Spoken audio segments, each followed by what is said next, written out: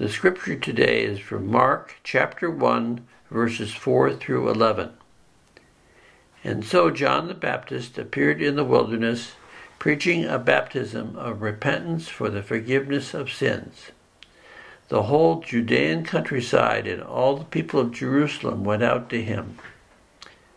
Confessing their sins, they were baptized by him in the Jordan River. John wore clothing made of camel's hair, with a leather belt around his waist, and he ate locusts and wild honey. And this was his message: "After me comes the one more powerful than I, the straps of whose sandals I am not worthy to stoop down and untie. I baptize you with water, but he will baptize you with the Holy Spirit." At that time, Jesus came from Nazareth in Galilee and was baptized by John in the Jordan. Just as Jesus was coming up out of the water, he saw heaven being torn open and the Spirit descending on him like a dove. And a voice came from heaven, "You are my Son, whom I love. With you I am well pleased." Good morning and welcome to our Bible study for January the 12th as we continue on in this new wonderful year of 2021. And today's topic is one that I get the most excited about. I love talking about the baptism of Christ. Now, I may repeat a lot of what I shared in my sermon this past Sunday because everything I shared in the sermon is so very important to me. Let's look at this idea, and as I broke this down in the sermon, I want to break it down that way again. I want to tie this narrative of the baptism of Jesus Christ into the principles of our Wesleyan tradition of grace. Now, I'll share with you, as many of you have known that have been stuck with me for the 20 plus years of pastoral ministry that I've been a part of, or just here at our church, our base church at North Coast United Methodist Church for the last going on 3.5 years, going on 4. My ties of Wesleyan grace. It's the foundation of my personal faith walk, and I draw from it so frequently in conversations because it's the rock in which I stand on. So you'll hear it a lot this year. You'll hear it primarily the focus of today, because I love, if you look at the historical account as it builds out, you see the foundation of prevenient grace, justifying grace, and then the whole rest of the story as Jesus Christ begins to share the miracles, begins to heal the sick and give the blind sight and restore cultural divisions. We begin to see a visual example of what sustaining grace is. So let's look very specifically at this conversation today of the scripture of the baptism of Christ, and we're going to lay out prevenient grace, justifying grace, and then sustaining / sanctifying grace. Let's start with prevenient grace. Now, in my personal definition and my explanation of what prevenient grace is a grace that exists for us before we have the ability to acknowledge Christ. Before that, we've had that initial experience that has introduced a reality of who Jesus Christ is for us. Prevenient grace, and this is, it's kind of the easiest way to describe it, because we kind of have this loving visual example of prevenient grace when we celebrate an infant's baptism. Now, in the United Methodist Church, Catholic Church, there is a christening, there's infant baptism. And what we celebrate with the infant baptism is this reality that Jesus Christ's grace is already encompassing this dear soul, even before this dear soul has an acknowledgement of who Christ is. Now, I'll share with you because I grew up as in an independent Baptist church, a very evangelical independent Baptist church, and many of my family, many of my dear friends who I still celebrate our faith traditions with, they ask me at an infant baptism, where is the acknowledgement of Christ in the baby that's being baptized? Because within my growth, especially in my foundation of growing up in a independent Baptist setting, there is a profession of faith that is preceded by a baptism. The baptism is a visual acknowledgement of a profession that's been made by an individual, and I celebrate that, and we're going to get there in this conversation. But there was a phrase that I heard in a sermon once that has stuck in my mind. Uh, there was a concept that was presented by one of the pastors that I grew up with. It's called the age of accountability. And, the age of accountability is this idea that you get to this place that as kids, we don't get stuff. And sometimes as 45 years olds, we don't get things. Because we don't get it because we don't have the mental capacity to really evaluate and understand what's going on. So there's this theory of the age of accountability, and there's a phrasing that I always loved that linked into the concept of the age of accountability, and it's safe. Safe. Now, as we've all heard in so many ways, when we reach this moment of profession of faith, it's called being saved. But before reaching this age of accountability, this dear pastor shared this concept of being safe, that you are within the comforting confines of God because you have the inability to acknowledge and have that voicing of justifying grace, that voicing of salvation. That's prevenient grace. That is the exact definition of prevenient grace. There is this place in our life that we have not found that connection with grace. We haven't found that connection or that understanding with Jesus Christ. And as we have this infant baptism, and this is how I explain it to my dear friends, is this is that acknowledgement that God loves his kid, that God loves this child, that God is aware of this child, God is present in the development of this child's life as they move closer to a place where they will have the ability to understand who Jesus Christ is and acknowledge Christ on their own. Let's look at that in this narrative of the scripture for this weekend because it's beautiful.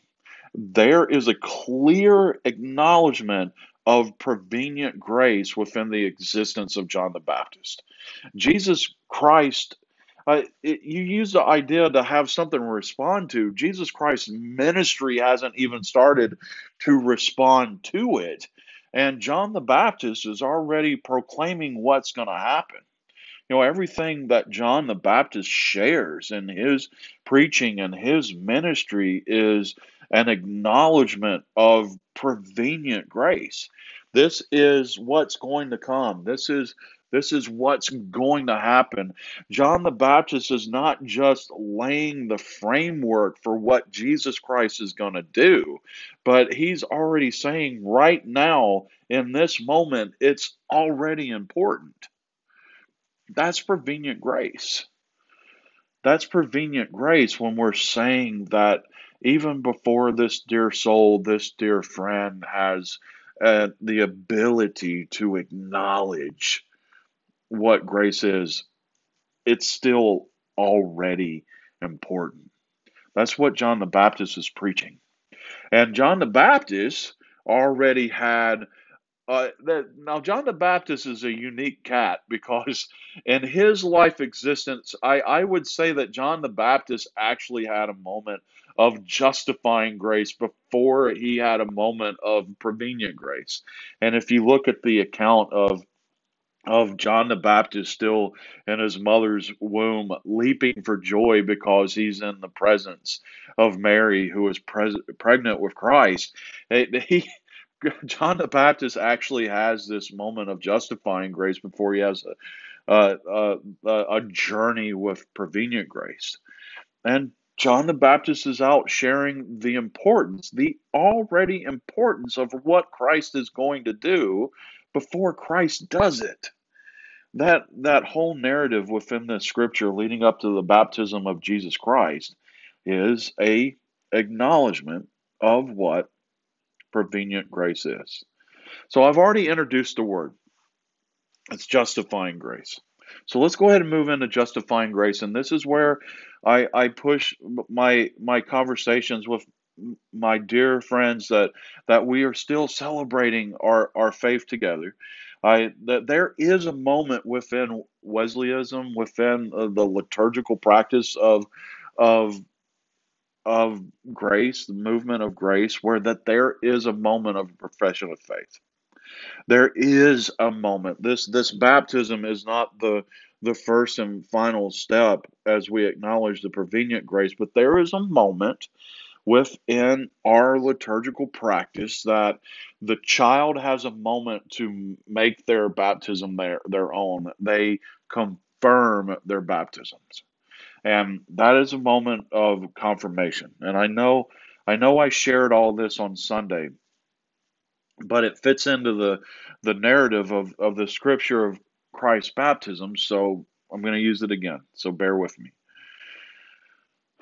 There comes a time of confirmation that our dear friends, these kids, have the opportunity to go through, to study, to find an understanding of what's happening in their lives, that they're taught, they are pieced together what it means to have interaction with Jesus Christ. It's a time of intentional study of who Jesus Christ is, a time of intentional study, whether it be Presbyterian, Episcopalian, Catholic, what their denomination means and what their denominational practices mean. So to have a place that they're truly understanding the whole spectrum of not just their relationship with Jesus Christ, but how and why that they celebrate it in the specific ways that they do. And that comes of this moment of confirmation, and confirmation is an image of justifying grace. Now, here's the cool thing. I very importantly shared that John the Baptist had a moment of justifying grace before he had a prevenient grace. There's a moment of justifying grace that exists within an infant's baptism, and it's really cool. And it's not the child itself, but it's the parents and the godparents that are there. And it's actually everyone that's observing the baptism as well.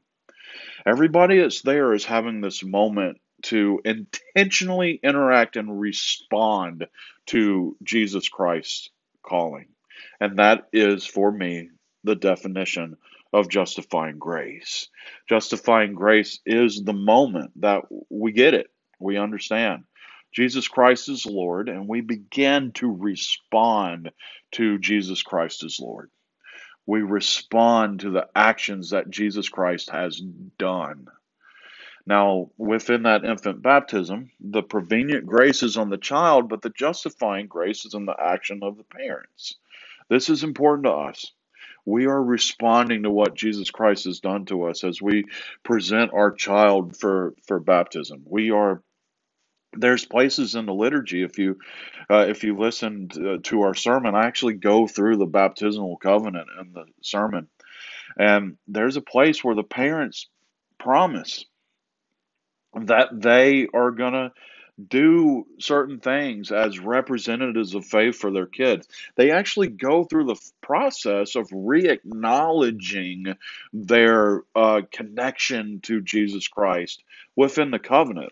They're asked they reject sin, if they reject injustice, if they proclaim Christ as their Savior, within that whole process is these things of responding to who Jesus Christ is in their lives, and it equips and enables them to respond. And that's the parents. It's a beautiful thing, and I cannot wait till we're back in our sanctuaries that we can do this again in person, because there's also a moment of justifying grace for everybody that's watching. Now, it may not be verbal and it may not be active, but sometimes there's this stirring in the heart where you remember something beautiful. You either remember when you took your child for baptism, or you remember the family baptismal garb. I almost said dress, but some of our dear masculine listeners may disagree with me on that statement. So our baptismal dressing has been shared through the family. And there is a moment of just emotional connection of watching what's going on, and the congregation has that moment of this moment of justifying grace, connecting to Jesus Christ, and realizing that Jesus Christ is real for them. All of that is a beautiful thing. So so now here's the question: how does that play out? Because if we respond to the actions of Jesus Christ, how is Jesus Christ's baptism a moment of justifying grace? And what a great question I just asked. If I could reach that far, I'd pat my back. But here it is. When we display the importance, the active importance of doing something, a response, that is justifying grace. Now, Jesus Christ, if you look at this narrative, John the Baptist actually asked Jesus Christ to baptize him. And that's not what Jesus Christ wants. Jesus Christ wants to set out a visual narrative on how to move forward. And Jesus Christ has John the Baptist baptize him because he is showing an intentional action and a response of something outside of him. An intentional action of something that's outside of the actions that he's going to do that we respond to outside of us. I get the wordy conundrum, but it's what Christ is doing, because Christ's whole ministry is about being a visual example. Christ's whole ministry is about being this visual representation of not just what we should do, but what we can be as individuals. A visual example. So as Christ does this, as Christ does his baptism, Christ is responding to the ministry that Christ will be doing, and Christ is setting the example for others to respond to it as well, justifying grace. So that moves us on to sanctifying grace, and this is where it becomes beautiful, and it's the beautiful part of this story, and it's the part that I hit the most as I share it. And I need to have a little bit of grace with my hair. Um, the sanctifying grace that follows after that. There's an acknowledgement that exists in our lives, and this is a phrase that it's almost my catchphrase in preaching. It's, you are a beautiful creation in the eyes of Jesus Christ. You are a beautiful creation from the hands of God. And as the more that we interact with the reality that we move into this place of sanctifying grace, it's, for me, my definition of sanctifying grace is the moment that we are just doing things and we're interacting with Jesus Christ, and we're not even thinking about it. It's just happening. It's so real to us. It's so ingrained into our DNA. It's just what we do. And I share with people, sometimes we have these conversations, like I'll share with you. I feel that my walk of faith began when I was 14 years old, when I walked down the aisle of Cornerstone Baptist Church. I went to the Reverend Dr. Ken Martin, so I want Jesus Christ to be my Savior. That's my pinpoint moment. And not all of us have that pinpoint moment, and that's okay. It's okay to have this lifelong connection to God, and that God has just always been there. God has always been a part of our lives. That's okay.